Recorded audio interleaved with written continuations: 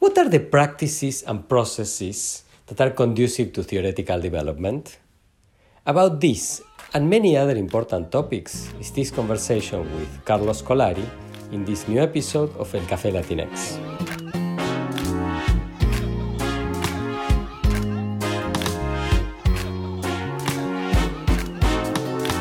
What is the experience of being a Latinx or Latin American scholar in the field of communication and media studies? What are the main challenges and opportunities that come with our identities? These are the issues that we'll talk about in El Café Latinx, where some of the leading voices in the field will share their professional experiences. Hola, my name is Pablo Boczkowski. I teach at Northwestern University, where I hold the Hamad bin Khalifa Al Thani Chair in Communication. Together with Mora Matassi, doctoral student at Northwestern and executive producer of this podcast, we invite you to discover the journeys of scholars who are at the cutting edge of creating knowledge about Latinx or Latin American communities across the Americas. These are our stories. Esas son nuestras historias. Estas son nuestras historias. Welcome to this new episode of El Café Latinx. I am thrilled to have with us today Carlos Alberto Scolari. Carlos is full professor at Universitat Pompeu Fabra in Barcelona, Spain, where he has been there since 2010. Before then, he was associate professor, tenured associate professor at Universitat Vic, also in Spain. Before that, he obtained his PhD in applied linguistics and languages of communication at Università Cattolica di Milano in Italy. And before that, he was an interaction designer and a project manager for over 10 years at Ars Media, also in Italy. Carlos is an exceedingly prolific scholar. He has written no less than 11 books, between books and edited volumes, in the past decade. Has also written lots and lots of journal articles, has been very prolific in the grant getting scene, including a Transliteracy Horizon 2020 Research and Innovations Actions grant between 2015 and 2018 of more than €1 million. He's been a visiting scholar at the Steinhardt School of Culture, Education and Human Development at NYU, and also at the University of Toronto, previously in the Strategic Innovation Lab. Carlos, welcome to El Café Latinx. Thank you, Pablo, for the invitation and to give me the possibility of talking about media communication, my research. We are delighted that you accepted our invitation, Carlos. So tell us, how did it all begin? That is, how was the start of the journey that led you to become an academic? Well, I started my undergraduate courses in 1983 in the National University of Rosario in Argentina. And in that moment, we still have the military government, the dictatorship.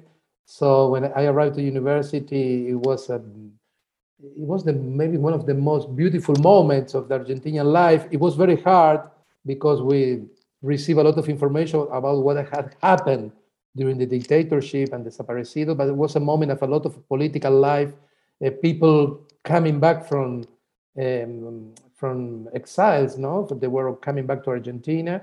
And I think it was a beautiful moment to live this transition from the dictatorship to the democracy, to live that inside the university. So it was a moment of a lot of discussions, not only political discussion, a lot of theoretical discussions. Imagine that the Argentina for about 8 years was completely isolated because of the dictatorship. So they burned books in Argentina. So democracy was very important because it was like we could read many things that were prohibited during the dictatorship. So I arrived to the university in that moment. It took me 4 years to finish the licenciatura, the undergraduate courses. And I finished the university in the University of Rosario, my undergraduate, on the 24th of June, 1987, the same day that Lionel Messi was born in Rosario. And I worked in the university for 3 years. I started working as a young scholar, teaching communication theories, doing my fair researches. And at the end of the 80s, after all this beautiful explosion of democracy, I perceived that the process was finishing this openness. And I don't know, I was looking for new horizons. So I was looking for scholarships. I wanted to study abroad. And I presented, I don't remember so many proposals, applications to go to Europe, to go to Colombia, Mexico, and Spain, Italy. And finally, my girlfriend, now my wife, she found a scholarship and we moved to Italy in 1990. So I arrived to Italy, and in that moment, there were two revolutions in Italy. One was the political revolution of television and Berlusconi, and the second one was the digital revolution, the web arrived.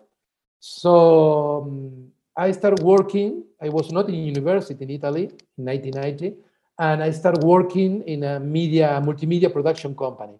So practically, I live the digital revolution working in a professional environment.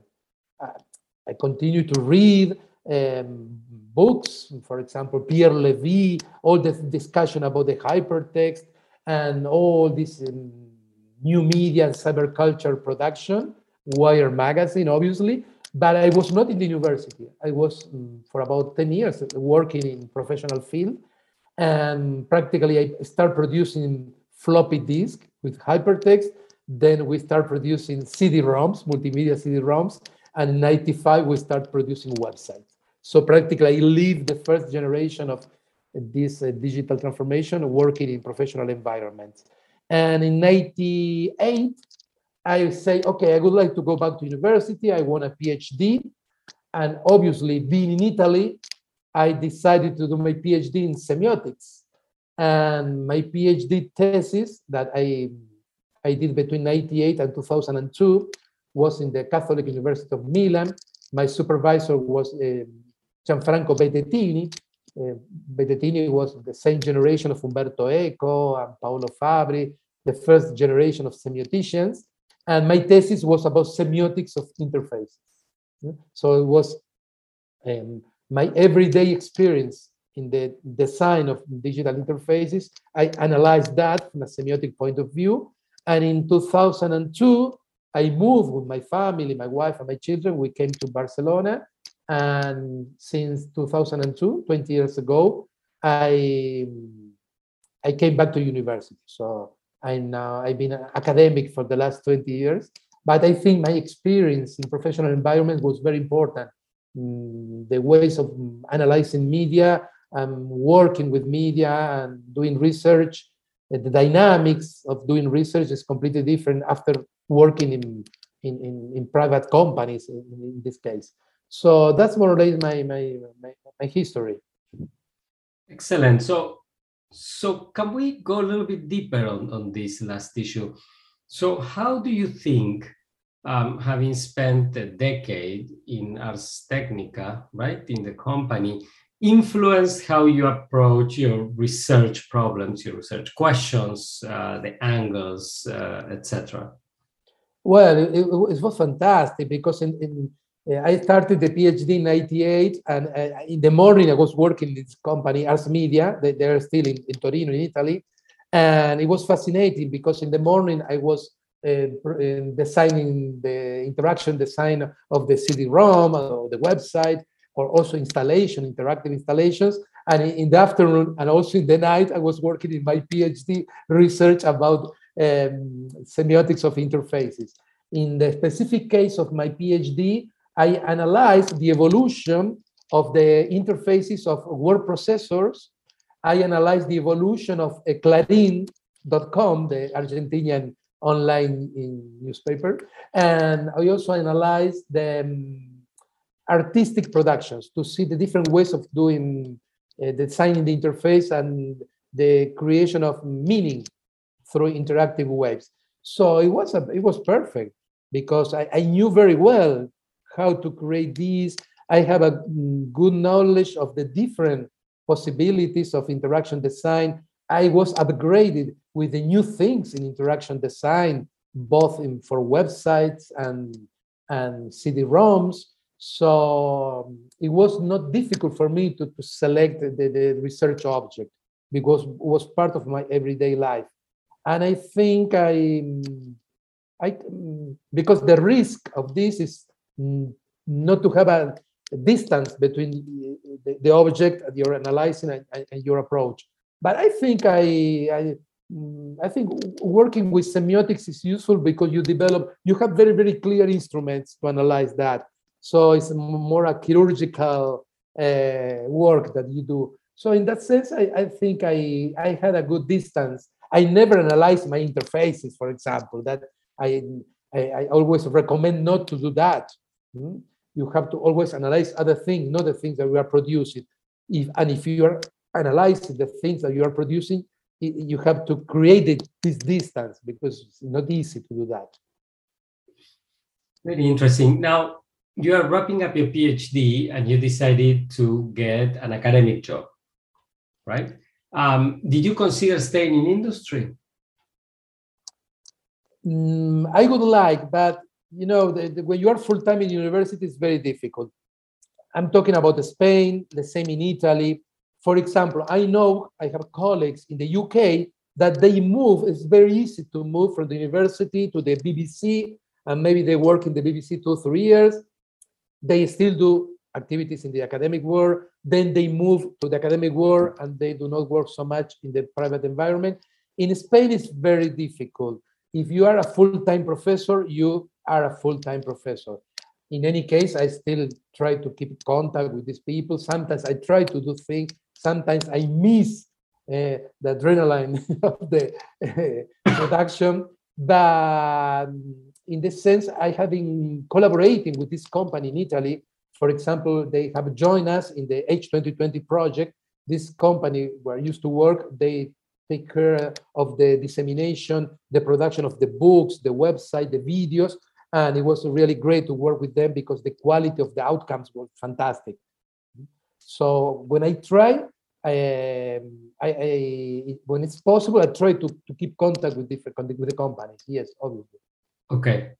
Now, you were born and raised and did your first degree in Argentina. Then you lived in Italy for over 10 years. And then you moved to Spain, where you've been for about 20 now. How's the experience of a Latin American scholar in Europe in general? And are there any differences or similarities that are noteworthy between Italy and Spain on this front? Well, you are an immigrant. I was an immigrant. I've been in Italy in 1990, 1 year without documents. So I know what it means to be an illegal immigrant. Finally, I could organize my situation, my documents. So I was a legal. Now I'm an Italian citizen. I have an Italian passport. But in the beginning, it was very hard. And we have to compare. You know, my surname is Scolari. My grandparents were Italian. My grandparents were Argentinian. The parents of my grandparents were Italian, people who moved to Argentina in 1880. So for me, 20, 30 years ago, to go to Italy, to Spain, I would say, no, let's go to Spain because we have the same language. So I didn't have this contact with my Italian family. Being in Italy, I established some kind of contact with all. When I was in Argentina, we didn't have any contact with these people. So we have this idea for Argentinian people that, no, go to Italy, it's like it's your family, it's your country. And that's a big difference, I think. I feel closer to Argentina, my family, and Latin America being in Spain than in Italy. Because in my case, there were about 3 generations between the real Italian people and I was coming back to the country. In that sense, moving to Spain means to have more information in the newspaper, everywhere, in television. They talk more about Latin America than being in Italy, for example. And also the exchanges with the Latin American academic circuit. You know, for example, in semiotics, in the 60s, 70s, there was a strong connection between Latin America, especially Buenos Aires, and Italian semioticians. There was very strong connection, and French semioticians. And in the last years or decades, is not so strong, this exchange between Italian and Argentinian semioticians, for example. It's not so strong, the exchange. Instead, between Spain and Latin America, there are many connections. There are many Latin American students, master courses or PhD, doing the PhD in Spain. So in that sense, I think the exchanges are more active between Latin America and Spain. I think the language and the tradition is very important. Right. Even though you have worked in Catalonia, right, where Catalan is the primary language of instruction at universities, or am I mistaken on that? Not exactly. There's a big discussion about this, because if you see, in Catalonia, we have the linguistic immersion. That means it's a system that when children arrive to school, the main primary school, the main important language is Catalan, and Spanish and English is introduced, but the main basic formation is more in Catalan. Okay, so when you arrive to high school, it's more 50-50, depending on the areas, because it's not the same in Barcelona. That I live 50 miles from Barcelona. Here, everyone speaks Catalan, and in Barcelona we have more immigration, so it's more. You hear more Spanish, obviously, in Barcelona. But in university, it's more complex, the situation, because we have classes in Catalan in the university. Yes, there are universities in Catalonia, I'm talking about undergraduate, where, for example, 80% of the classes are in Catalan. But in the most important big public universities in Barcelona city, Catalan is maybe 40, 50, 60% of the classes are in Catalan. And the rest of the classes are in Spanish. But for example, in my university, Pompeu Fabra, more and more we have courses in English in the undergraduate. I teach 2 courses in advertising and public relations degree. And one of them is in Spanish and Catalan, and the other one is in English. When we arrive to the master courses, more and more we have English courses in English language. Also in Spanish, a little bit in Catalan. And in the PhD, I coordinate the PhD program in communication. It's a trilingual program, but most of our activities, we have activities in Catalan, we have activities in Spanish, and more we have activities in English. So I think in that sense, my visualization of this is that primary school, we have a lot of Catalan. Then when you grow up, there's more and more Spanish, obviously. And English is, the higher you arrive in this path, is more and more in English. So in that sense, as the educational process progresses over the years, it becomes more globalized, it seems to me. Yes. Imagine that we have courses in English, and we have a lot of Erasmus. They want to come to Barcelona, exchange students. So they select the courses in Spanish, and obviously they select more the courses in English, and sometimes in Spanish. And sometimes there are also Erasmus that they like Catalan, or they have studied Catalan in their countries. And maybe because maybe the father or the mother, they are from Catalonia, so maybe they select. But in general, the exchange students that come to Barcelona, they look for English courses or Spanish. Okay. Now, going back in time, you get your PhD in Italy, you start in Spain. How was the transition from being a part-time doctoral student, part-time worker, to a full-time faculty member? And what is the process in Spain for career advancement within the university system? Is it similar to the tenure process in the US, or to a certain degree in the UK, or is it different? Okay, well, it was very hard to work outside the university and to do the PhD program. But, well, I did it. I finished the PhD when I was 38 years old. So I was a little bit tired of the professional environment, running all the day behind the clients and the production. So I wanted to go back to the university to process all this experience working with digital media. So I was looking for that.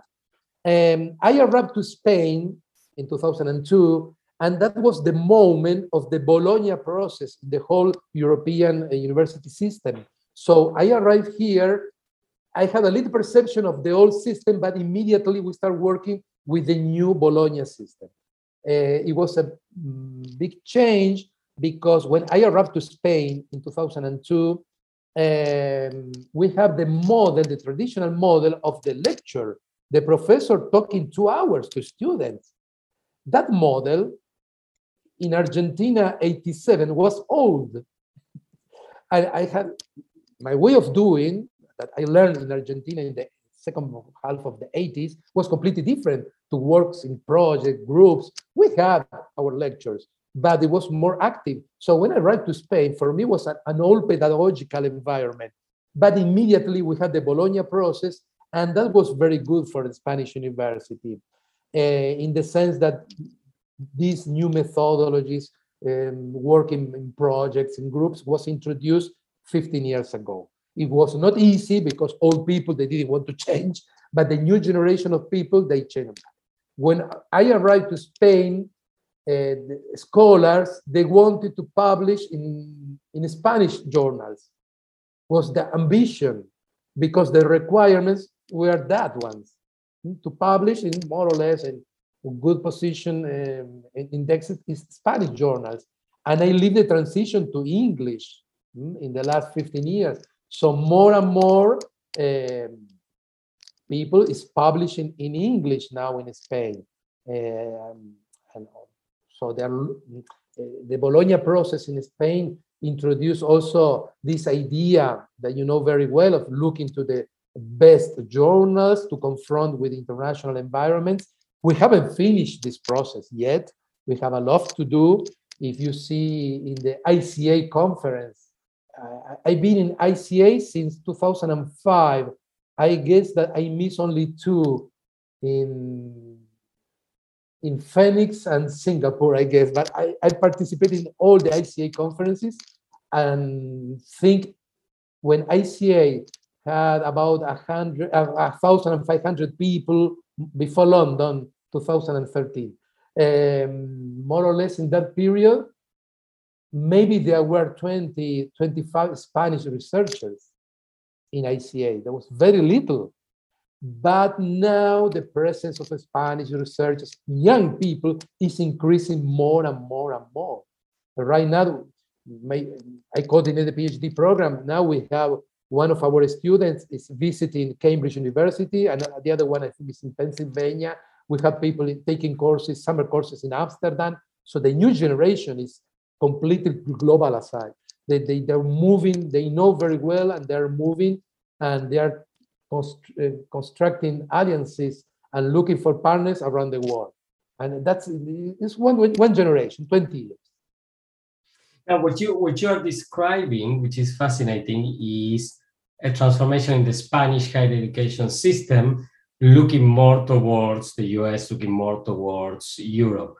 How about, I mean, Spain has an obvious, long history with Latin America, right? How do you see the connections between the Spanish Academy and the Latin American Academy? Well, I think there's also a little transformation of that.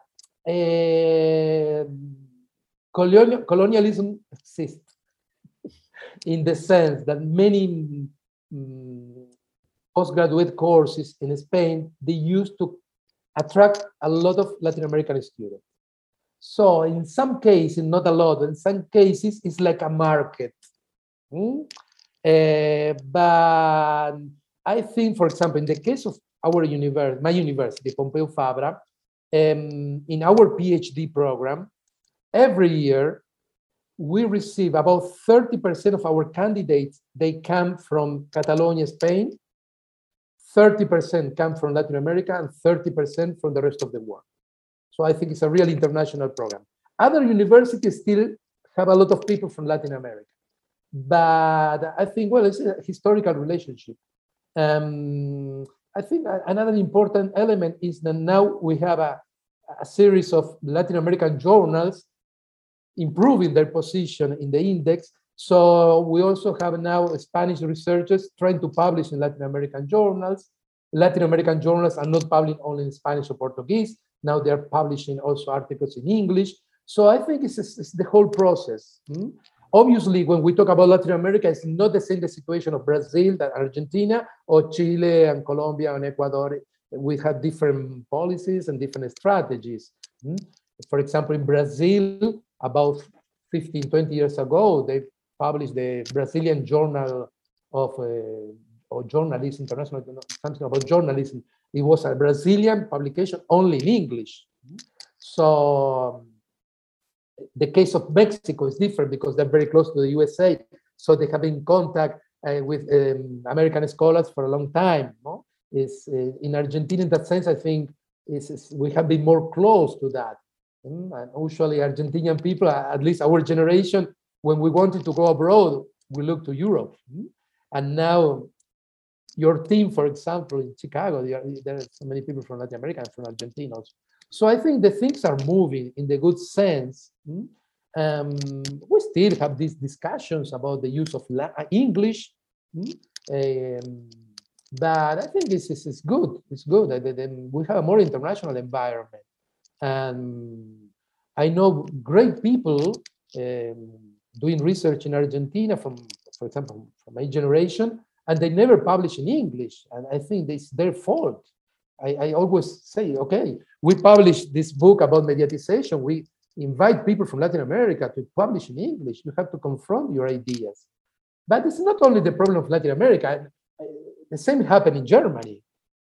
In Germany, maybe in the last year, they start publishing in English, and that's fantastic. I'm working in media evolution, and for example, Stober is a German researcher of media evolution, and he has only a couple of articles in English. The rest of his book are in German. And I say, I should study German. So it's impossible to study all the languages. But I think in that sense, English is useful. It's a useful tool for that in this moment. Maybe in the future we have automatic translations. We are not discussing about this.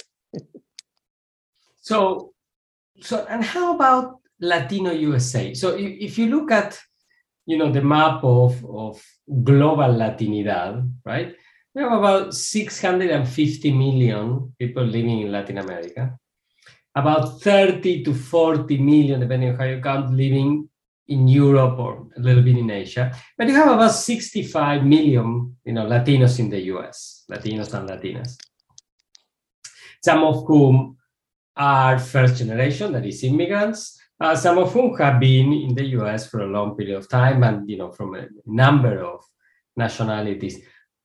From the Spanish vantage point, from European vantage point, what is the place of Latino USA within sort of this global Latinidad and etc.? I think the concept of Latino or Latina you use a lot here is not a keyword when we talk about that.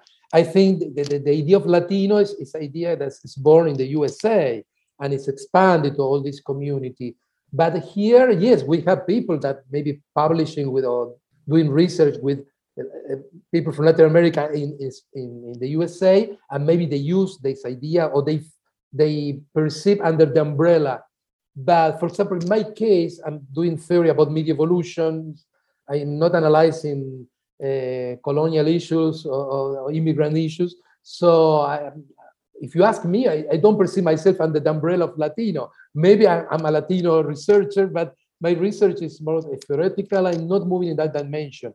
But obviously, I'm not outside the discussions about that. The discussion about the use of English I also participate in this discussion. I'm also an immigrant, and it's not the same to do a career being an immigrant than being a local. I always like the American USA universities because when you walk in the building, you see the name of the professors in the departments, and you see people from around the world. And you see, for example, a name from, I suppose, from India or Pakistan, and is the director of the department. That's impossible to find that in Latin America, in Argentina, you can imagine. It's impossible, but also it's very difficult in Spain or in Italy. In this sense, I think that, well, I'm coordinating a PhD program. I've been advised dean of a faculty. So I think in this case, Spain, I perceive more openness respect to this. But we still have a lot to do in that sense. If we compare with the UK or maybe if we compare with the USA. Okay. Now, switching from these sort of more general issues about the university, the interface between the university and society, to your own research, you are one of the most noted theoreticians of media change and media evolution. How's the life of a theoretician? It's more common to have empirical researchers in this podcast. So I normally ask, lots of questions about how people choose their topics, etc. How did you become a theoretician, and how is the practice of doing theory? Yes, when I was in the university in Rosario, in my second year, I took the course of communication theory, the classic course of the communication theory, from Lasserfeld and Merton to the theory of effects and so on, the classic bibliography. That was in 1885. And in 1986, I joined this group of communication theory as a student. We have this ayudante alumno was the profile. So I joined this group, and I love communication theory. Maybe I love reading. I love doing this kind of research. So my feeling with communication theory started in the second year of the undergraduate. And while I was working in the company in Arts Media in Italy, I was reading books about the new digital communication theories, even if I was outside the university. And I enjoy reading Pierre Levy, Derry de Kerkhoff, this revival of McLuhan in the 90s. So I love doing that. In my everyday life, I have projects with empirical work. And at the same time, I think that theoretical work is more isolated, it's more individual work. And the other one is the group work. And there are connections, obviously. For example, now I'm working a lot with the concept of interface, expanding the concept of interface. And now we have a Spanish project to analyze the platforms and the workers of the platforms, the last mile workers, applying the concept of interface. So there's a connection, obviously, between the theoretical production and the empirical work. But for example, media evolution is a thing that I'm working alone practically. Even if I talk with a lot of people, it's more individual work. And because this work of connecting dots, author, intertextual production, is I'm working more alone on that. But I think when you want to work in theory, you have to read a lot. You have to learn how to read, to detect things, to compare. I think my formation in semiotics was very important for that. To identify intertextual relationships. I think it's that kind of work. But I think also it's very important to be creative, to look for new concepts, to know how to test a concept, to know the etymology of the concept, but to be creative. I think if we need new concepts, if we need new theories, also the creation of theories also has a creative dimension. There's a beautiful book called The Art of Social Science Theory or Social Theories. I use it a lot because I agree with this idea of there's an artistic component also in the creation of new theories. And one thing that I always explain to our PhD students is that my perception is that now in research, PhD researchers, students, they say, oh, the theoretical framework, a couple of authors, they write that and they go big data or qualitative research, that's all. And the theory, they don't challenge the theory. And what I always propose in our students, I coordinate the program, but I do not supervise all the PhD researchers. But what I propose the students to challenge the theory. Do not leave the theoretical framework as a second chapter of the thesis. At the end of the thesis, go back to the theory, challenge the concept. If the theory does not resist, think a new theory, new concepts.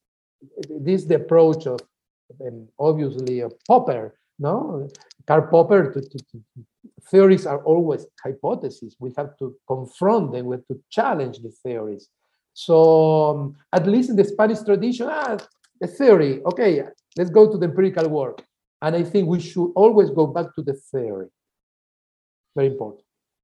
Very important point. And if I can go back to something that you said before, even if you want to do theoretical work, you say you have to learn how to read.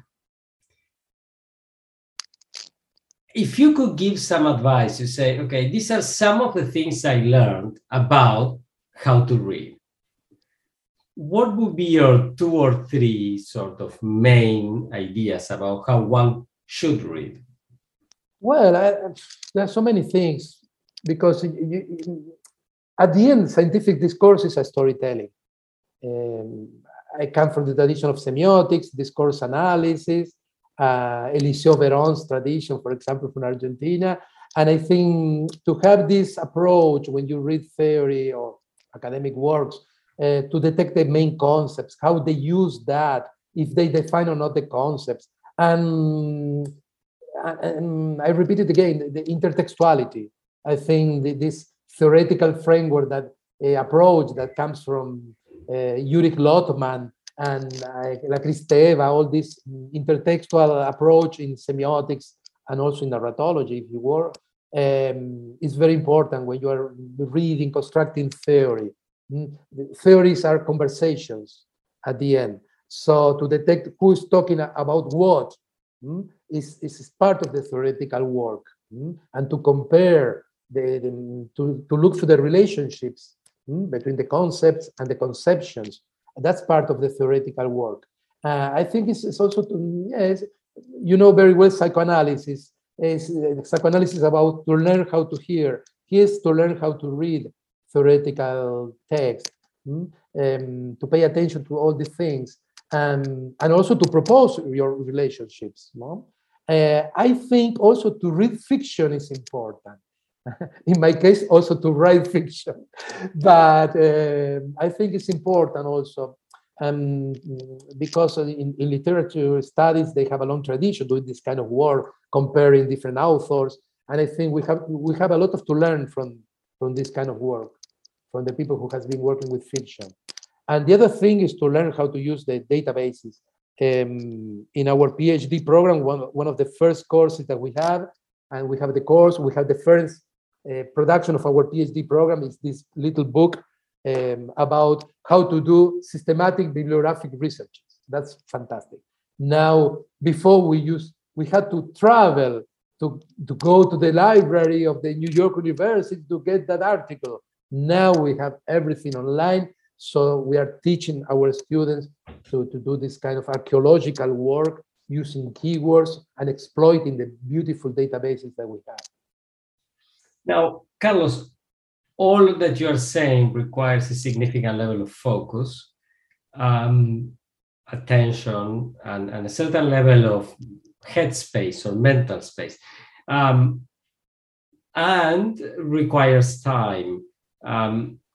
A lot of students, in particular, but or younger scholars, but also across the generations, are saying now that there is a push towards production and efficiency and productivism, that it's a way at that attention at that time, right? That one reads to write rather than one reads to learn, right? As director of the doctoral program at Pompeu Fabra and as a noted scholar yourself, have you seen this trend? And if so, what is your take about how to handle it? Yeah, when I talk about the transformation of the Spanish universities in 2005 because of the general European process of Bologna, is also that, no? This criteria of efficiency and publications, this quantification of the production, and now it's everywhere that. And maybe Latin America is arriving right now, but I think in 10 years, I guess that in Latin America countries, they will be like in the rest of the world. Well, it's part of this capitalist logic also to be productive. What I perceive in the young people who is working in our department, their thing is publish or perish, obviously. Publish. My recommendation is publish one article every year in a good journal and do not publish 4, 5, 6 different things at the end. I think we have too many publications. We have an intoxication of papers. So I think we should teach our people to reduce the number of publications, to increase the quality. And I think we have to go in this direction, because we have to keep clean our academic ecosystem. I think we have to do that. And sometimes the system, we have a pressure to go in that direction, but we have to change that, because it's a nonsense. And people should enjoy doing the PhD. People should enjoy working in the university. And sometimes we do not do that because we have a lot of administrative issues to solve. And we have also to teach, to prepare our classes. So I think we should try to reduce this kind of this pressure to publish. I think we should publish less and increase increase the quality of the content, obviously, but increase the conversation about the text that we produce. It has no sense to publish 10 articles and then nobody reads them. Okay. And then if you had magical powers and could be granted one wish about how you would like the field of communication and media studies to change, what would you wish for? Would you wish for this change, or would you wish for another change? Well, if we talk about the Spanish system, the last 3 days we have a meeting with our students. We have 3 days activities, presentation of the researches. And one thing is I think the resources. We do not have so many scholarships, for example, in Spain. We don't have a lot of financial support for doing research. When you compare the situation of Spain with other countries, if you see the productivity of Spanish scholars, it's really high, because when you check the real resources that we have, and the same happens in Latin America, because sometimes, the situation in Argentina is not very good for the universities, and they're producing. And I think that's one wish. I would like to have more resources. And another wish, I think, but we are moving in a good direction in this sense, is more exchanges, more movements between countries, between departments. And I think we are moving in the good direction. We have more exchanges now. We are going to a really global media and communication studies ecosystem. All right. Thank you very much. This has been a wonderful conversation. Thank you, Carlos, for sharing your knowledge and your experience with us. Thank you to our listeners for staying with us to the end. And I invite everybody to join us for the next episode of El Café Latinx. Goodbye, and thank you again, Carlos. Thank you. El Café Latinx is a production of the Center for Latinx Digital Media in the Department of Communication Studies at Northwestern University. I am Pablo Boczkowski, your host, and I'm joined by executive producer Mora Matassi.